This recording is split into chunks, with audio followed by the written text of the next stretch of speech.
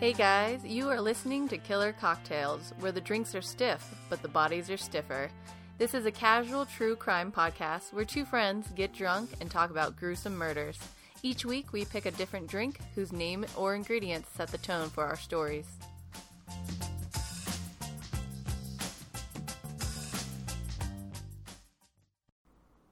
Hey guys, this week's episode is the Pisco Sour. In case you don't know, Pisco is a colorless or yellowish to amber colored brandy produced in winemaking regions of Peru and Chile. And it's made by... Where? Chile. In case you don't know, it's pronounced Chile, not Chile.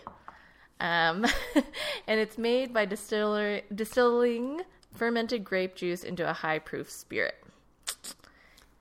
Interesting. I'm trying to figure out what makes something wine and what makes something brandy. Maybe just the higher proof? The distilling process and what you're doing to it. Not putting it in an oak barrel, perhaps? Perhaps, yes. Okay. So today we are comparing two different kind of Pisco Sours. We have the Peruvian and the Chilean. And the Peruvian one, kind of special. Yes, yes. Our friend Caroline went to Peru. Yeah. And brought back a very humorous... very phallic bottle of Pisco. Yeah, go check out our Instagram for that photo. Definitely. So we started off with the Peruvian Pisco Sour, and it's made with 3 ounces of Pisco and 1 ounce of fresh lime juice, 1 ounce of simple syrup, 1 fresh egg white, and 2 to 3 dashes of Angostura bitters. So we had previously on other episodes for simple syrup, we had purchased a simple syrup. And then when we were getting ready to make the drinks, you were like, okay, and where's our, and that's at my house. We don't have that. And I was like, I'm pretty sure you can just make it. I feel like Matt told me we could just make it. And we Googled it, and I'm embarrassed that we bought it to begin with. Yes. You straight up take a cup of sugar and a cup of water, and you boil it until the sugar is completely dissolved. And then you chill it back down. It was maybe 2 cents to make, and we bought the bottle for what? We said $10? I'm going to guess $10. Jeez, I'm in the wrong business. We need to start a simple syrup business. That's all marketing. You make some sort of cool label. Mm-hmm. Yeah. A simple You know what? label. Looking ahead to the future. Yeah. Killer Cocktails simple syrup. Yes! Now that we've told them how easy it is and not to ever buy it. We'll make it $5. But our label will be really cool because our logo's rad. It's super Thank you, rad. Michelle Firm, for our amazing logo. Yeah. No, I think we'll make it $5. We're not animals. We just talk about murder and horrible things. That too. So, Jackie, I know we haven't had the Chilean Pisco Sour yet, but how are you liking the Peruvian? Okay, I really like it. Okay. I've had a Pisco Sour before, and I enjoyed it when I had it before. I was not in Chile or Peru when I had it. When you first handed this to me, it looked refreshing and delicious. I'll just say, the froth with the bitter, it's a good-looking drink. Mm-hmm. I tasted it and went, okay, well, what did I say to you? That's a drink. That's a drink. It is really growing on me. It's nice. It's super refreshing. I enjoy it. It's been hot out. Mm-hmm. This is a great, it's hot out drink, for sure. Yeah. And also, if you need some protein, or what's in egg whites that's good for you? The protein? Yeah, I'm going to say protein. Yeah. Little, it's not a protein shake, but it's as close as you're going to get drinking. Not going to lie, I hate eggs, and you know this about me. And the fact that we are drinking raw egg whites is kind of creeping me out, but now that I've finished my Pisco, I don't care. Here's how I'm going to make you feel better about it, and I love that you guzzled it that quick. Whenever I get weirded out about eggs in a drink or something, I go, you don't seem to have a problem eating cookie dough. Oh. I love eating cookie dough. Yeah. And I just ignore the fact that everyone's like, oh, you'll get salmonella. Fuck it. I feel like I have a strong gut. And I don't. Oh, you don't? No. I'm just going to die during the middle of this. Great. Oh, great. But yeah, not gonna lie. Yeah, I'm never lying. Okay, so when I lived in Chile for a little bit, and I would drink these Pisco Sours, the Peruvian style, and I swear the egg white froth at the top would taste like vomit to me. And this one, for some reason isn't, so I don't know Maybe they were vomiting in your drink. Oh god, I did find a couple pubes in my meals when I was down there. No. Like through the course of the 2 years. Hold on. Is it not probably more likely that it was a beard hair? You know, it was curly. Some people have curly. They don't really have curly hair. So, maybe. I'm trying to make it so you didn't have pubes in your food, but I've come to terms with it. It's right. fine. So after this, we will be trying the Chilean version. And main difference is? And the main difference is the Chilean version uses a Chilean Pisco. So we were using a Peruvian Pisco. Well, how are the Piscos different? We don't know. Why would you ask me that? Seems like an obvious question. I think it's kind of like... we'll say the fermenting process is different. The distilling is different. Yeah, I'm shooting from the hip, but, you know, like different wines, like Spanish wine. While you continue talking, I'll look it up. Okay. This is what I think. You know how Spanish wine is from Spain and Chilean wine has Chilean wine? Oh. You know what I mean? I think it's where it's made. That's fair. And so we used a Chilean... Like you can't call it champagne unless it's from Champagne. Champagne, yeah. And so we used a Chilean Pisco. Go check out the Instagram to see which one we used. And we're supposed to use Pica lime, which is these limes from Pica, Chile. But I couldn't find any to save my life, so we just did regular limes. And it excludes the bitters and the egg whites. So I think I'm going to be jazzed about that. And it uses about 2 ounces of Pisco instead of 3 ounces, so less boozy. And it uses more simple syrup. All right. So it's going to be sweeter. Oh my goodness. I thought I found an answer, which I did, but this looks like a novel. Read it. I'll give you, here's the, Google's synopsis. Main differences between Peruvian and Chilean, Chilean Piscos. Each country has specific regions and grapes, which if processed properly can become Pisco. The grape varieties overlap from Chile to Peru, but use different nomenclature. Ooh, Perfect. We've got a little which one's better thing going on here. We'll do our own little quiz, of course. Oh, yeah. Yeah. Right now, this drink's winning, but... We haven't had the other one yet. Haven't had the other one. So, no matter which one you're making, you want to take all these ingredients and put it in a shaker, fill it with ice, and then shake it good and hard, especially if you're doing the Peruvian one, because you want to froth up that egg white.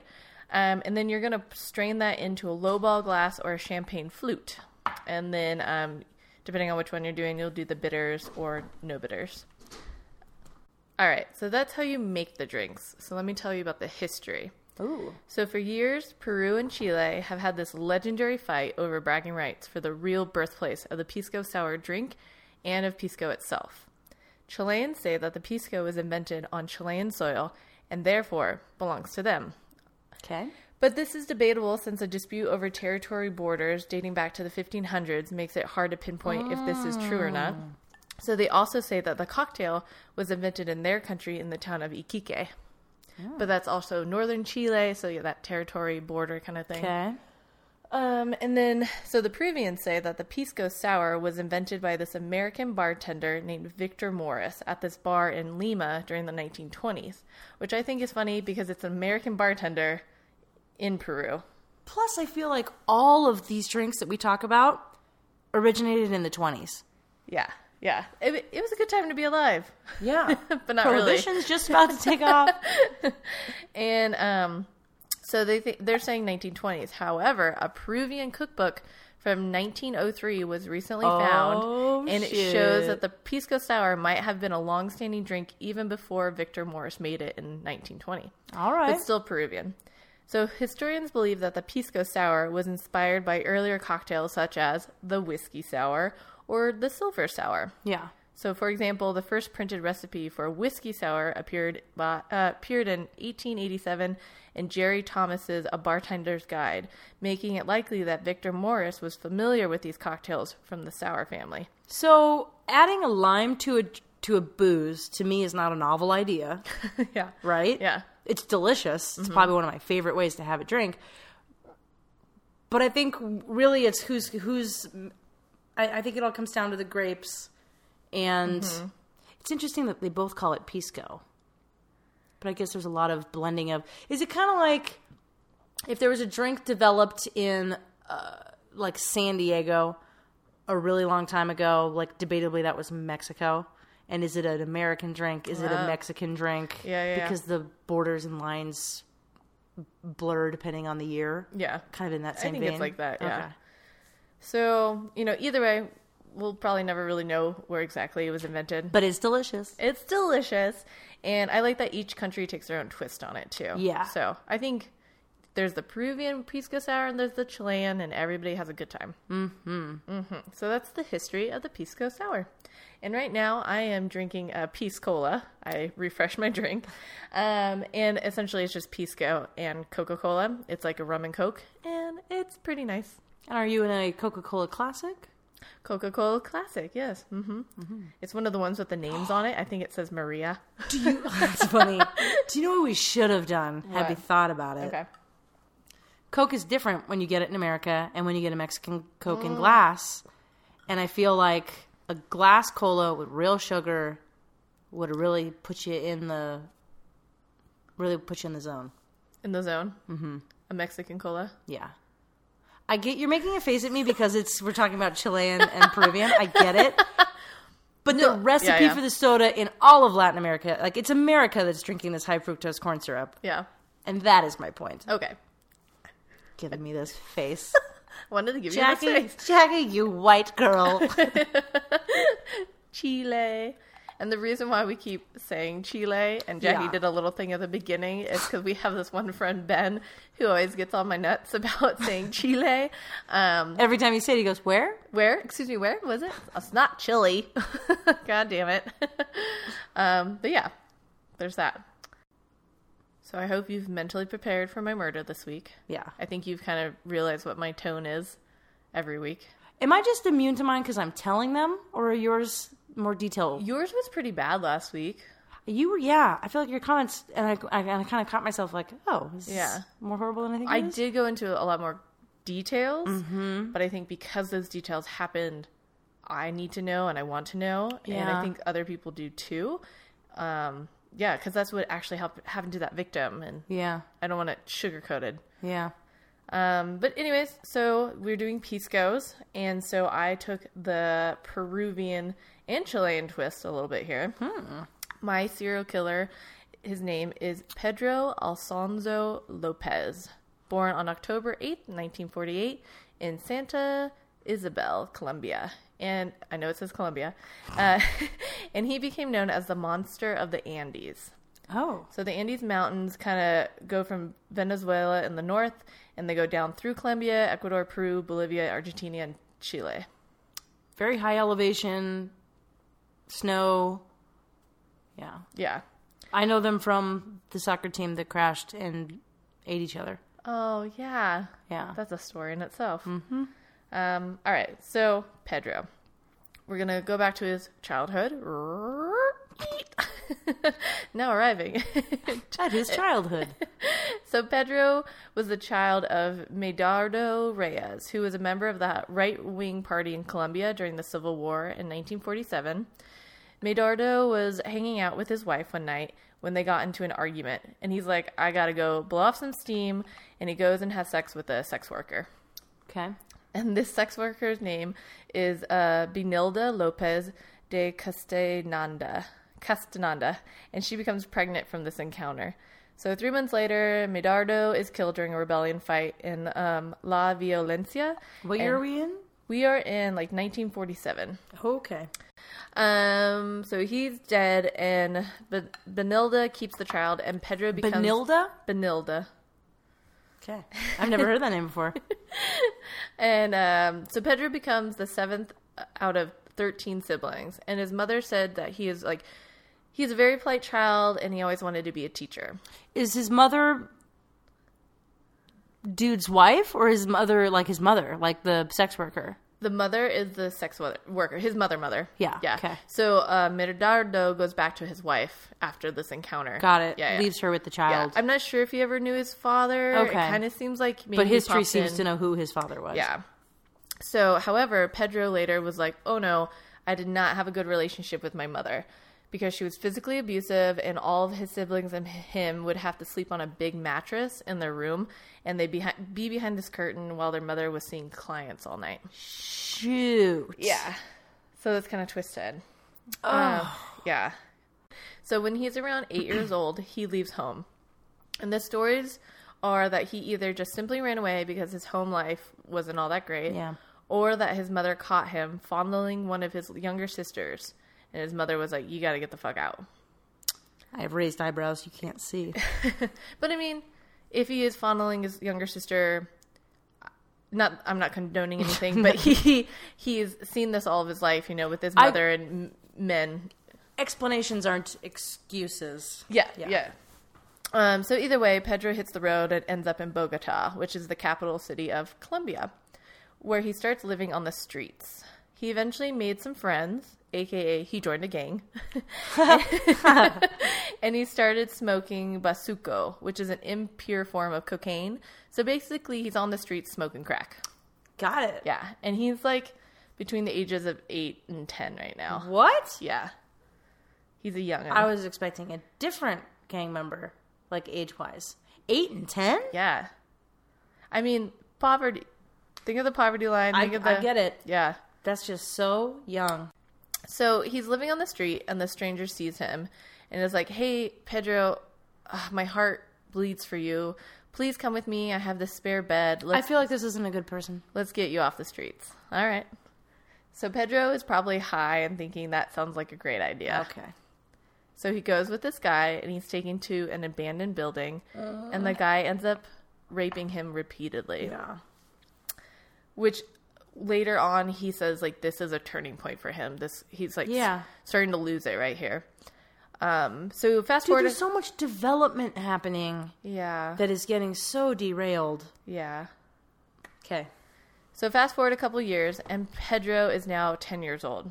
And he meets this elderly American couple, and they actually do take him in and give him a home, and they even enrolled him at a school for orphans. So are these just like expats living in Colombia? Colombia, okay. Yeah.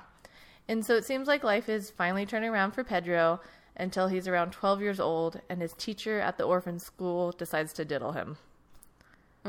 And so Pedro pieces out and runs away and starts living that street life again.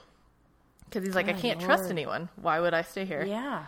So between 18 to 21 years old, reports aren't clear, he gets arrested for stealing a car. And what he was doing is he was stealing cars and selling them to chop shops. Yeah. And so he's sent to prison. And so while he's in prison, like the second day he's there, he gets jumped and raped by a group of men. And Pedro just fucking loses it. Yeah. And he goes through the jail, killing each man involved in the rape with a makeshift knife. And thus begins his killing career. Yeah. So at first, you think of like how crimes get labeled and like crimes of passion and like, is it premeditated? Like to me, that is so guttural and a reaction to being a victim. Yeah. Like not like serial killer in the sense that I think of a normal serial killer at this point. Yeah. Yeah. Because all this like defense, Yeah. So Pedro gets released around the mid-1970s, and he heads to Peru. Oh, perfect time to be a serial killer. Yes. Anywhere in the world. And so he heads to Peru, and he gets into this new hobby of picking up young girls from poor indigenous families. He would lure them to remote areas where he had already prepared a grave. Sometimes he would take them to a grave that he had already put bodies into it. What? Yeah. He would then rape and murder them. During this time, it is reported that... how is he getting them there? I'll let you know. Okay. Yeah. So during this is the ultimate second location. Yeah. Yeah. You do not go. If you can avoid it. His victims are 9 to 12 years old. Shit. They're very young. So that's how old... Yeah, that's how old he was when... And he talks about that later. During this time, it is reported that he killed dozens of girls. Okay. Later, in an interview with Ron Latirner, sorry, he's a great reporter. We're going to mess up names often, and we apologize. Yeah, but he has this amazing interview with Pedro. So he goes and talks to Pedro. Pedro's been in, I'm going to spoil it, called solitary confinement for 12 years. And Ron is the first interviewer he talked to. And so he goes, he looks. So we're zooming forward some amount of time. Yeah, because I'm just so excited. He's incarcerated at some point. Yeah. And now there's this like really great reporter who's interviewing him. Yeah. Okay. So he's talking to this interviewer, or actually this interviewer is looking in at this jail cell, and like this Pedro just has these massive hands, and he's just sitting on the floor, and like the guards have pistols pointed at him, and so they open his door, and the interviewer and the warden walk in, and the interviewer's like, I put out my hand to shake his hand, and I was like, wait, why the fuck did I do that? Because this guy hasn't talked to anybody in years. And so he says Pedro comes up, grabs his hand, and just starts squeezing to the point that he said that if he had a wedding band, it would have broken off. It's a real power move. That's how our president shakes hands. So he keeps squeezing, and like his fingers are turning different colors. Goodness. And then finally he lets go and he smiles. He's like, okay, I'll do your interview. And he's like, but I want the warden's daughter, who's the scribe, in here with us. Ew. And no one agrees to this. And they agree to it. Fuck them. How old's this daughter? I don't know. They didn't say. This is bullshit. And so they start asking him a couple questions, and then he demands she's in the room with them? Yeah. With all three of them. I'm sorry. This is bullshit. There's pistols pointed at him. I don't care. So you're not going to like this part. So they keep... Look, am I able to see into the future? Something happens? Oh my God. I'm irritated. I'm so irritated by your story. At least I'm not grossed out yet. Oh. So Ron starts asking him a couple questions. This is like written for TV. I know. This is what happens on television shows where you're like, they would never do this. They would never actually bring her in. Continue. Oh. Can I? Yes, maybe. I'm really upset. So Ron is asking him a couple questions, and Pedro's like, wait. I want to hold her hands. This is bullshit. And they let it happen. So she puts out her hands, and he like grabs her by the wrist, but like just gently, and is holding it, and then lets go. And he's like, don't worry. She's 26. She's too old. Ew. Okay. So Ron gets to write this amazing article about Pedro. How does he know she's 26? I don't know. He's just shooting. He's guessing. He knows the warden, and he's been there for 12 years. Yeah, all right. So Ron gets this really detailed interview, and so he gets Pedro to explain the killings. Okay. So Pedro says that he would hold the girls like a loving parent to calm them. And he said, and I quote, "At the first sign of light, I would get excited. I forced the girl into sex, and I put my hands around her throat. When the sun rose, I would strangle her. It was only good if I could see her eyes. I never killed anyone at night. It would have been wasted in the dark. I had to watch them by daylight." Ugh. Yeah. Oh, he's twisted. So he said it took the girls 5 to 15 minutes to die while he was strangling them. Mm. He also said, "I was very considerate. I would spend a long time..." He was very considerate. Very considerate. "I would spend a long time with them, making sure they were dead. I would use a mirror to check whether they were still breathing. Pedro would then slit the girl's wrists hey, heads up, this is a gruesome part." Oh my God. You know what? At this point, yours are always going to be horrible. If you don't like gruesome, don't listen to mine. This is Drea. So Pedro would then slit the girl's wrists or throats to see if the blood was still pumping. If they had somehow survived, he would finish them off. That means at some point that happened. Mm-hmm. He said, "Sometimes I had to kill them all over again. They never screamed because they didn't expect anything would happen. They were so innocent." Wow. He then went on to explain how he picked and trapped his victims by saying, "I walked among the markets searching for a girl with a certain look on her face, a look of innocence and beauty. She would be a good girl, always working with her mother. I followed them, sometimes for 2 or 3 days, waiting for the moment when she was left alone. I would give her a pretty, shiny trinket, then get her to leave with me for the edge of town, where I had promised to give her another trinket for her mother. I would often follow tourist families wanting to take their beautiful blonde daughters, but I never got the chance. Their parents were too watchful." Isn't that terrifying? Like, That's terrifying. You're on vacation. You have no idea. Like how important stranger danger is, and how important, like, it's like, what? Oh, that's so hard. I can't even imagine being a parent and trying to figure out, you need your kid to protect themselves in a very horrifying and scary way. So they need to know from the time they're, like, capable of understanding, this is my body, no one's allowed to touch it. Like, what is okay touching, what's not okay touching. Yeah. So you have to broach these conversations with a very young child. And it's like, at what point do you know what I mean? Like, you also don't need to be, I don't know, that's just so, all of it. Yeah. So Pedro would also act out gruesome parties with his dead victims by propping them up in their graves and talking to them. He told the interviewer, "My little friends like to have company.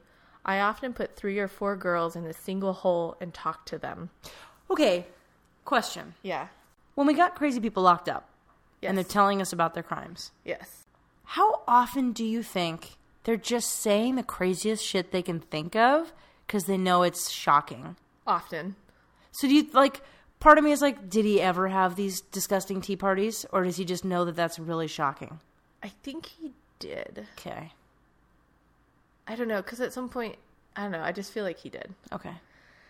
But that's a good question. I do think a lot of them embellish, but I don't know what percentage.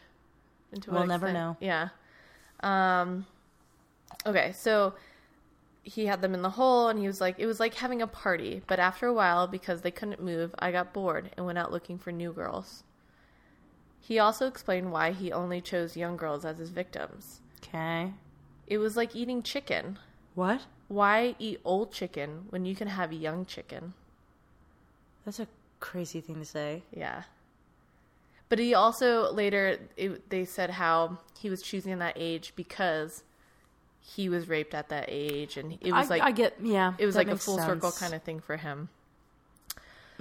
So Pedro was eventually caught by the Ayachucos community when he was attempting to kidnap a 9-year-old girl. The community decided to hold him to their tribal law and bury him alive for his punishment. Oh, what? Yeah. Oh, wait, but he ends up in jail. I know how this ends. Ah, damn it. So they bury him up to his neck, and they're going to do the whole honey and ants kind of thing. No way. Yes. But your story is out of a television show. I know. So, but a fucking Western missionary. You saw on my face, I was like, that's not how you say that. Whoops.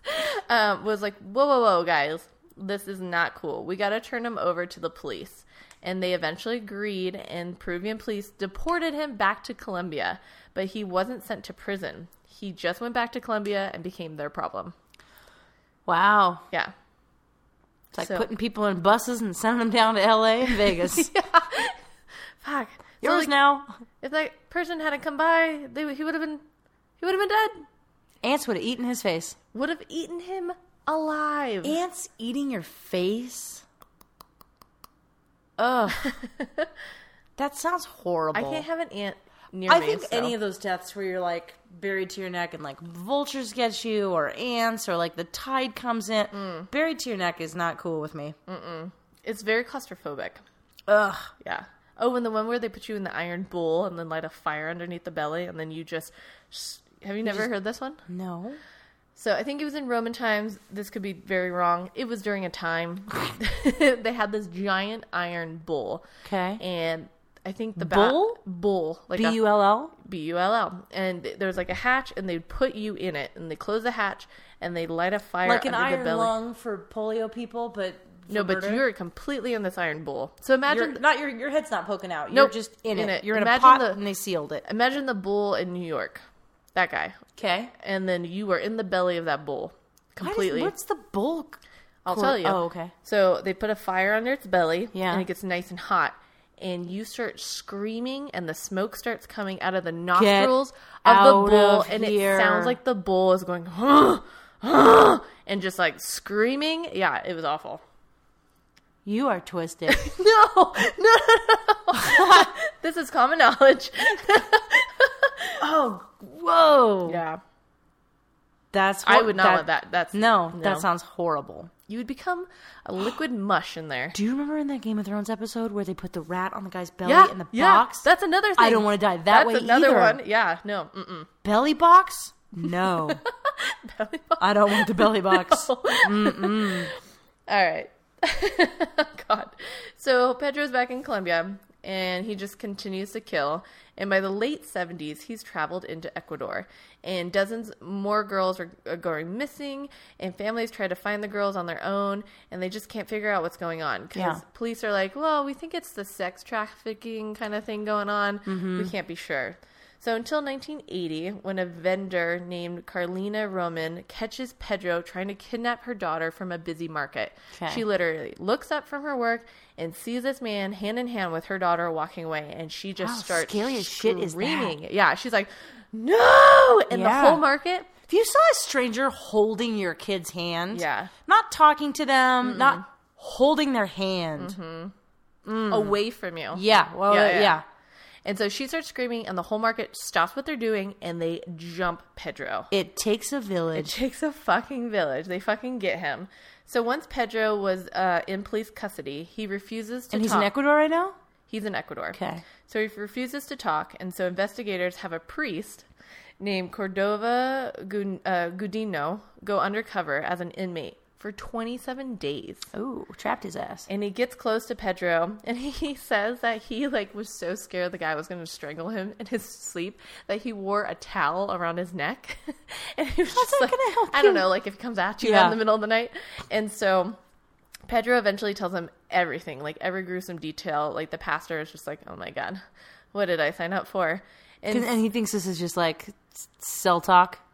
Yeah, well, yeah. He's just he told me more than I had ever imagined a man could come up with. Yeah. And so he tells him all about the murders and where he buried the bodies. And Pedro admitted that he killed 3 girls a week, saying, I like the girls in Ecuador. They are more gentle and trusting, more innocent. Ew. Yeah.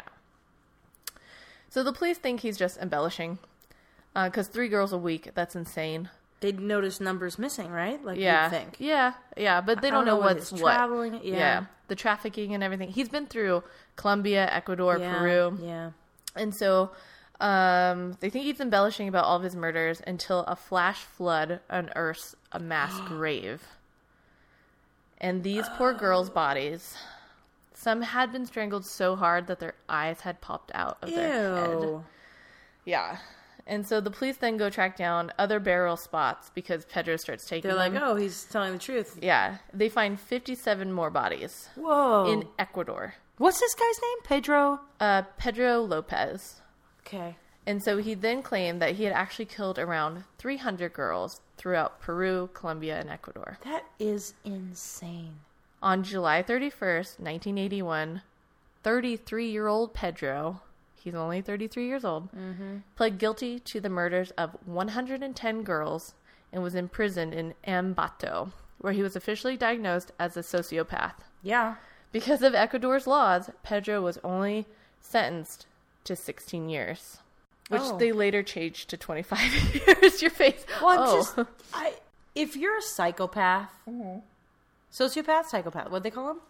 Sociopath. If you're a sociopath that has... admitted to 100 and how many? 10. In Ecuador alone. 300 altogether. I just don't understand any sort of release date. I was reading, I'm not going to get all the details right, but they had this law in place that it was only 16 years because some kind of uprising, a rebellion, kind of, it was for the dictatorship. Warfare, yeah, they wanted to make it military humane. Stuff. Yeah. Yeah. It's different. Yeah. No. But they didn't think of this at that time. That wasn't a thing. Yeah. You know? It's the 70s. Everyone's just out there killing people. They don't know it's a problem yet. Having a great old time. Oh, my goodness. So that is 1981. So then he gets out and then what? No, he's still... No. I'll let you finish. Yeah. So 1981, he pleads guilty, blah, blah, blah. He gets 16 years. On August 31st, 1994, Pedro was released from Garcia Moreno prison after serving just 14 years. 94, out and loose. In an interview from his prison cell, Pedro described himself as the man of the century. No one will ever forget me. And he said he was being released for good behavior. Yeah.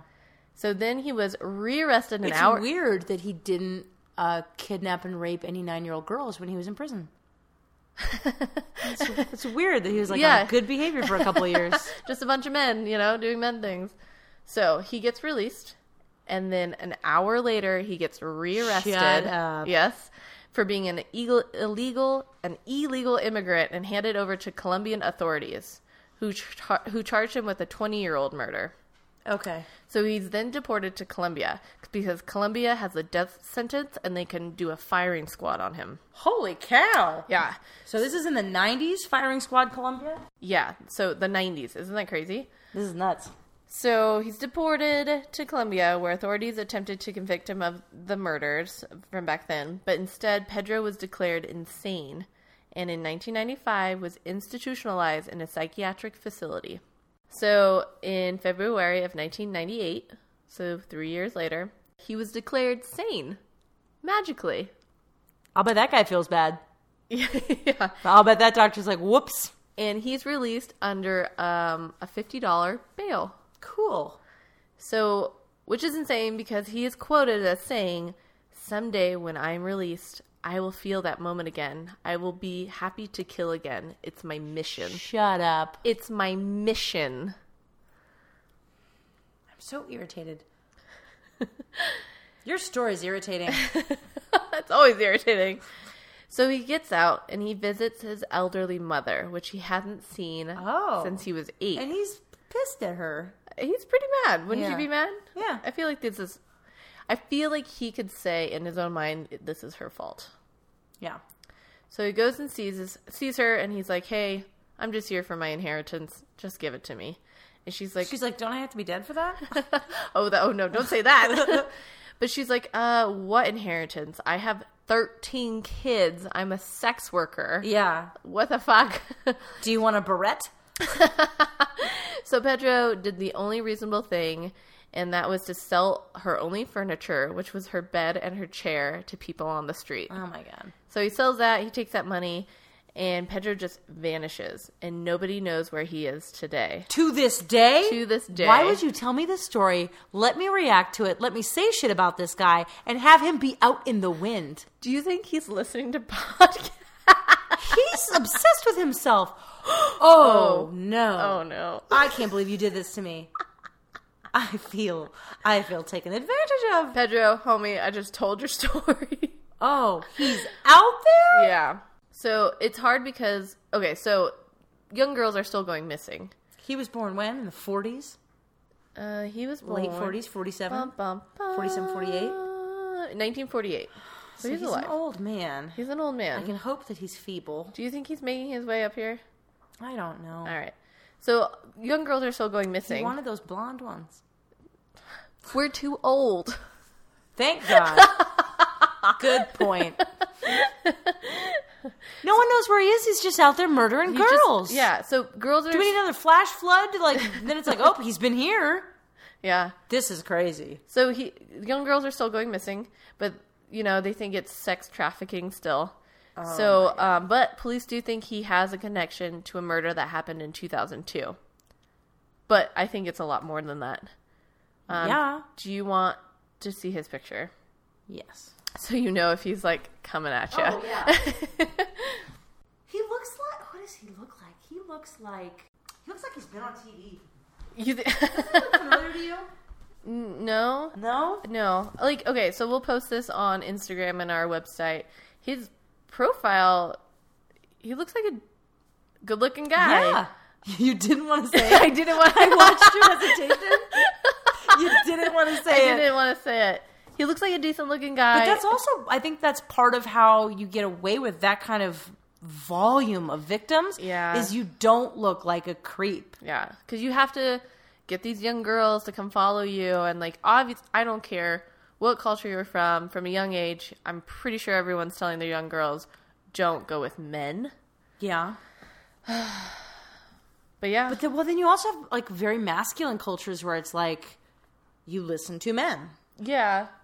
Yeah. Not necessarily that you're supposed to go away with them. Yeah. But that adults are in charge and adults are right and you're a child and you're wrong. Yeah, that's the terrifying part. Ugh. And he's just like, come with me, I'll give you a trinket. Oh, but I have more trinkets over here, and you want to give your mother one. I gotta think of who that guy looks like, and then show you a picture when I figure it God. out, and then have you be like, yeah. Yeah.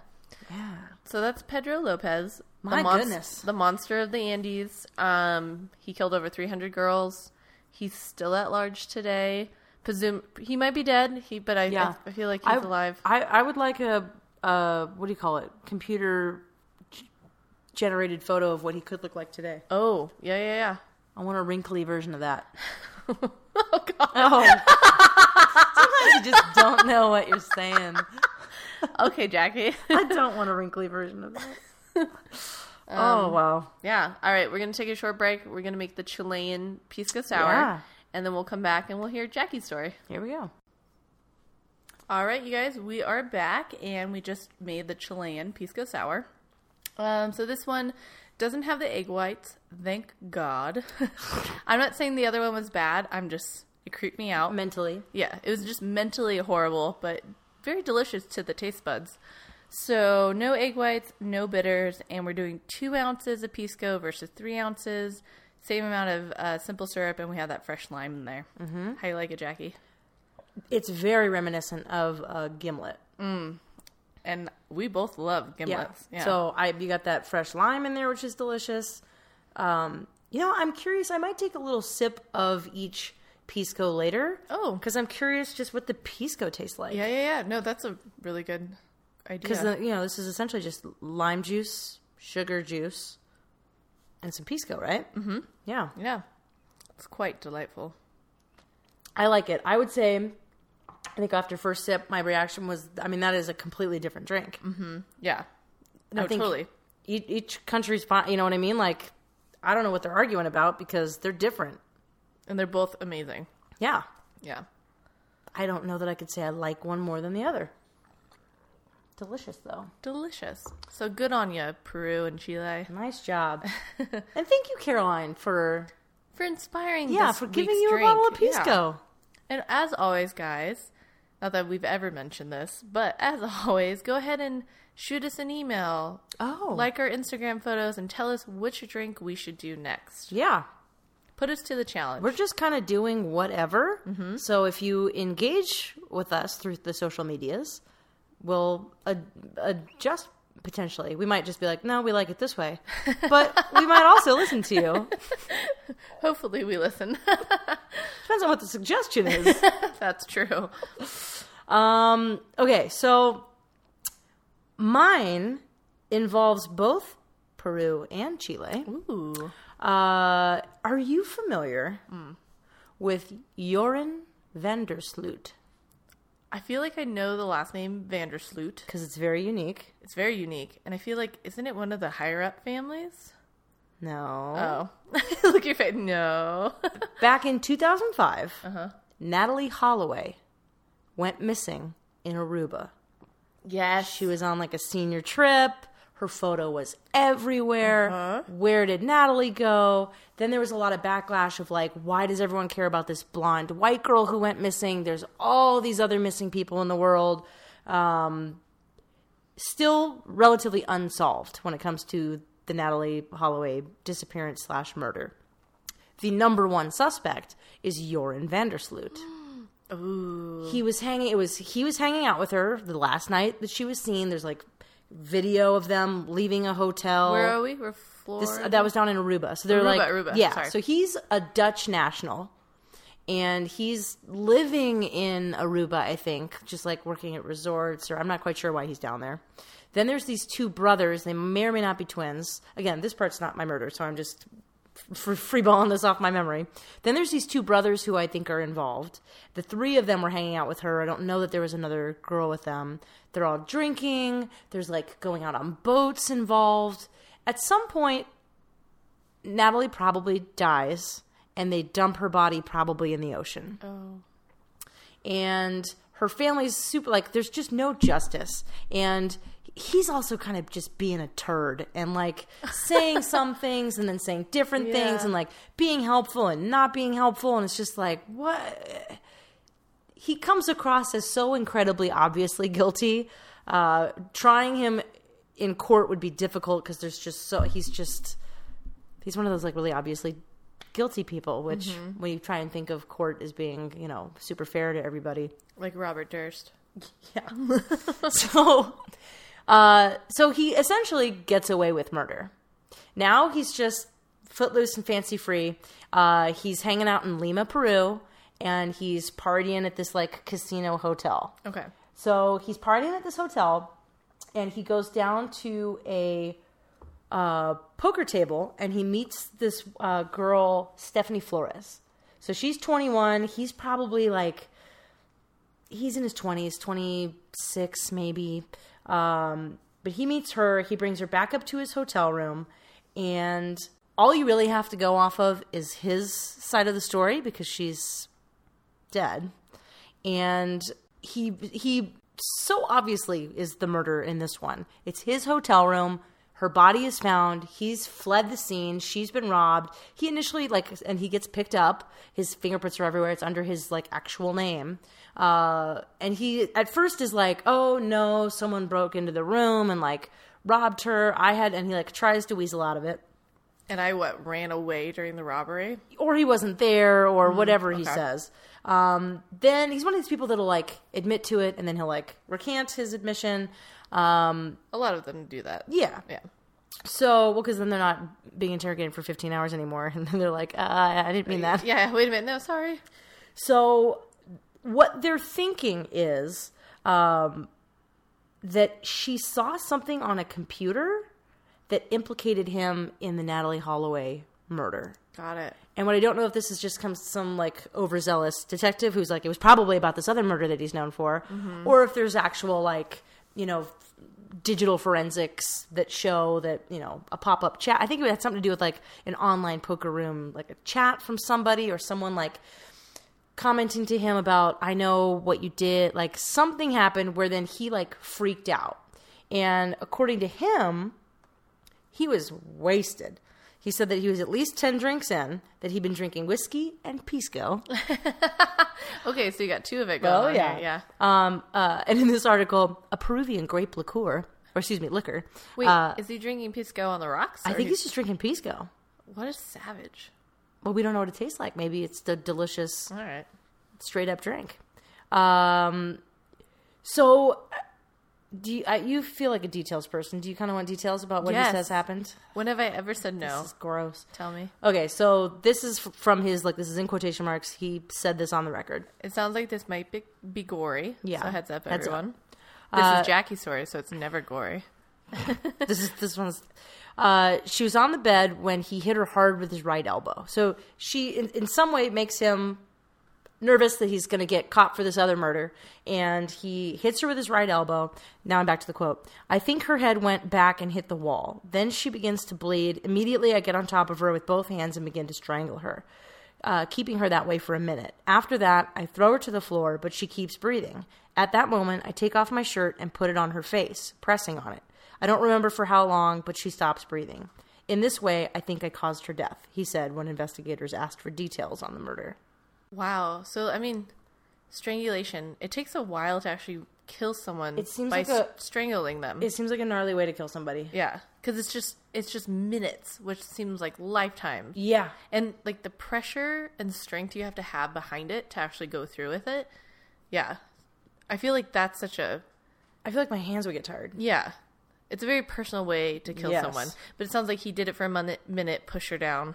He picked her up at the poker table. It doesn't, from what I can gather, it doesn't sound like he really knew her. This is just kind of a drunk hookup at a hotel, Gone wrong. drunk at the poker table. Yeah.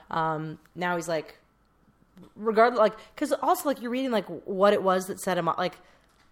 Anyone on the internet could be you're a murderer. A million people have said, you're a murderer. I'm going to get you. I know all the details. So I think he's just 3 sheets to the wind, gets the scary message.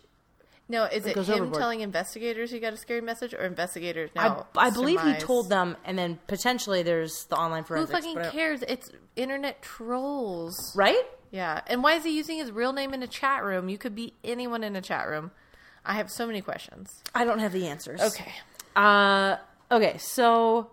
Oh, this takes so many... So, I do recommend looking into the Natalie Holloway murder because it's right up your alley. There are all sorts of ridiculous details and like conflicting stories, and it's in another country and like all this stuff.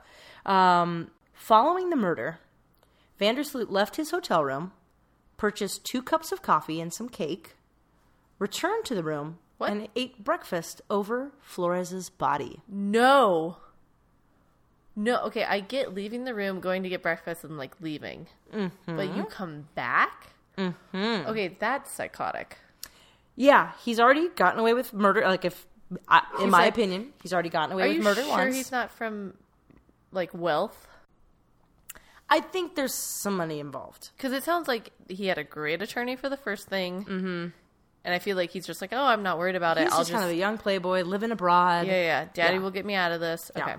All right. So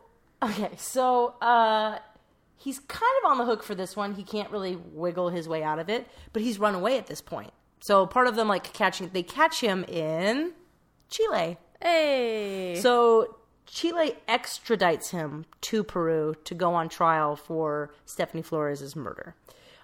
He's convicted of that murder, and the maximum sentence is 30 years, and he gets 28.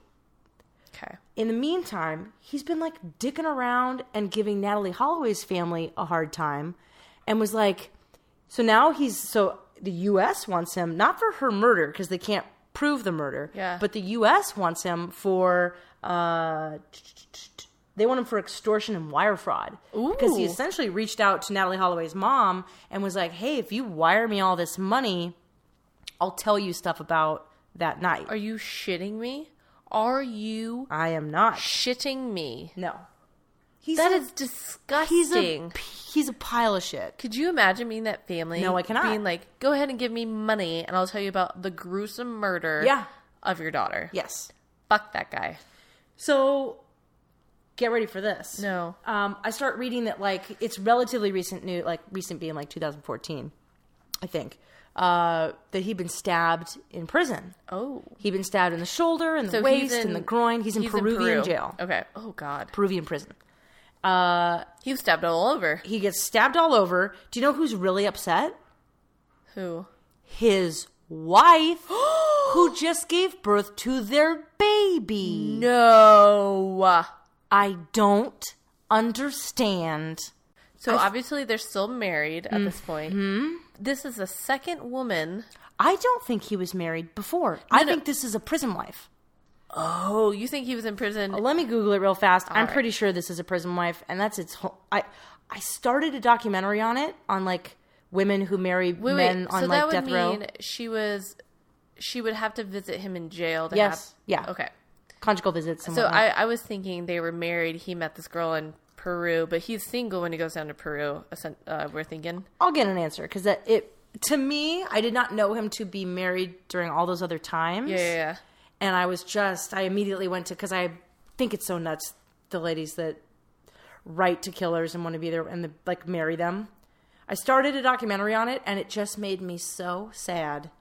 I had to turn it off, because they're like intelligent women with jobs, but they're so emotionally broke. Like, all of them, something horrible happened in their life, that there's this thing about having this loving relationship that they're able to have control over. Mm-hmm. He can't physically hurt them. Exactly. He can't show up anytime. Like, they have complete control over the relationship. It's fascinating. Let's see how long this dude's been married. They got married in 2014. So if he murdered Natalie Holloway, that was 2005. And then he murdered Stephanie Flores in 2012. So she's definitely marrying him after the fact. So is she a Peruvian national, or is she from the States and her name is Lady Figueroa Uceda. So I'm guessing she's Peruvian. Mm-hmm. Or she at least lives in Peru. Yeah.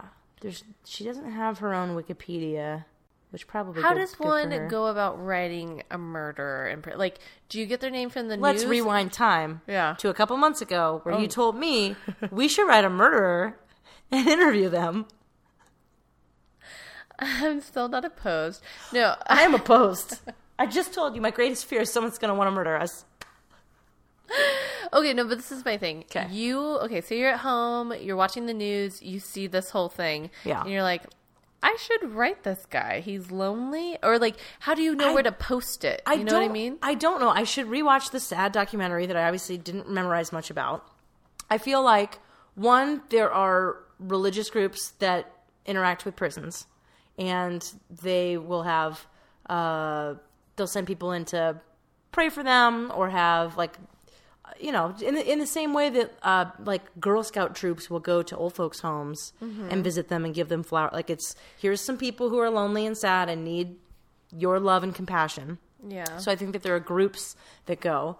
I think there are, like, online chat rooms that are like I definitely think there are, like, meet a prisoner chat rooms and, like, because they have internet now. Yeah. Yeah. I was Some prison. I mean, depending on what your restrictions are. I was reading this Vice prison, like, a day in the life of a prisoner, and it was talking about how he went minute by minute, essentially, like, what he did. He woke up at, like, 3 a.m. and started his day, and at some point he had time to go online. So he would Is it like their library time? He had, like, an iPad, or he was doing something where he was writing emails offline, and then he would connect to the internet, and they would upload, and then he would send them. Weird. And, like, I knew a guy. I dated this guy off of Tinder for a couple months before I realized he was in prison and a couple of other things. Well, these all snowballed. They came out as he was currently in prison while you're talking to him? Or you knew he had been to prison? No. I was on Tinder. I swiped right. We met up, and he seemed normal enough. Yeah. And he's like, oh, you know, like... I have not heard this story. I'm fascinated. He's like, oh, you know, I don't drink. And I was like, oh, that's totally fine. That, you know, to each his own, blah, blah, blah. And I was like, can I ask why you don't drink? He's like, oh, well... My parole officer says... He's like, I actually got a DUI, and so I have to be sober for the year. And I was like, oh, you know... And then things just started coming. And then I went over to his house and realized he lived kind of in a halfway house. And then I realized... This is fascinating. And then I realized he'd been to prison. And I was like, okay. And he was like, oh, yeah, in prison we got... Like, I had a TV in my cell and, like, all this stuff. And I was like, that doesn't sound that bad. Yeah. And then... So I, like, break it off. I realize he's a little bit younger. It's not... I've been through all that. I'm older. It's not a love connection. It's not he was very attractive, but I was like, not for me. This is why it lasted a little bit longer. And so, yeah, exactly. And so a couple months later, he is engaged to this other girl who has this kid. And she actually had an... Do you know what he went to prison for? I think it was drugs. Oh, okay. And this girl had an affair with one of the members of My Chemical Romance. It was on one of those, like, groupie... Oh, wait, I kind of remember you telling me this story now. Groupie made it to the top kind of thing. Oh, my God, I kind of remember this. Yeah, so I see her pictures with her son with My Chemical Romance dude. And then she is now with the guy I was dating. And then a couple months later, she has missing person photos. What? Up. She's missing. And on that missing poster, his face is on it. What? Being like, last seen with such and such guy. Have you seen my daughter? Yeah. Isn't that... And that's the end of your story? No. They find her. Okay. And she is alive, but that's the end of that. I don't know what happened. It seemed like they had a very... tumultuous affair? Yeah. Whoa. Isn't that crazy? That is crazy. That's great. I was like, oh my God, I dodged such a big bullet. Oh my goodness. Yeah. Whoa. Oh, man. Ginger man, be careful. Yeah. I did that stupid thing as a girl. Like, we always talk about, make sure you tell all your friends. Yeah. And I told all my friends, but I, like, met up with them, and it was at night, and we did the river walk. Yeah. At night. Yes. Idiot. Yeah, I mean, we've talked about this a bunch of times where it's like, when you're going to go on a date, whether it's like, and typically, obviously, it's early in the relationship where you haven't sussed out whether or not they're a murderer. Yeah. But you'll have, like, either a Find My Friend app on your phone, or you're, like, texting your friend, or, like, this is their license plate, or, like, whatever the situation is where it's like, if I'm going to, like, first of all, hopefully I'm not putting myself in a position to be murdered. But if I am, I definitely want justice. Yeah. You find this fellow. I want to be on record. Woman. Yeah. First of all, I'm going to do what I can to try and get some physical evidence. DNA. Scratch them. Look under my fingernails. Look in my mouth. I'm biting them. Oh, fuck. You know, well, I almost don't want to give away my move. Don't, Jackie. Tell me off air. I will. Okay. I just remember I was watching a movie one time, and you never see this move, and I literally, in the movie theater, I'm not a movie theater yeller, talker person. And really? in this, yeah, I don't, well, maybe. I really try not to be. Okay. I'll like whisper like one good joke a movie to a friend, but I try to really contain myself. But I saw that I just couldn't. It just came from within. I just went, "That's my move!" And the whole theater laughed, and I felt ridiculous. It was like someone getting murdered, obviously. Yeah. Okay. Well, I'll tell you later what Do it was. they think that murdering someone is your move, or what the person did I was don't. your move? I think it would have, in context, it would have made sense. Okay. Yeah. Okay. Tell me later. Yeah. Okay. Everyone else is going to be dying to know. Hey. Oh. Hey. All the puns. Unintentional pun. That's punishment. Oh God. God, we gotta stop. All right. Was that the end of your? Yeah, that's essentially it. All right, guys. That has been the Pisco Sour episode. I recommend that drink. It's super good. And yeah. Yeah. And suggest a drink for us, guys. Yeah. Yeah, we need We're need only that. so creative. Yeah. Thank you. Bye.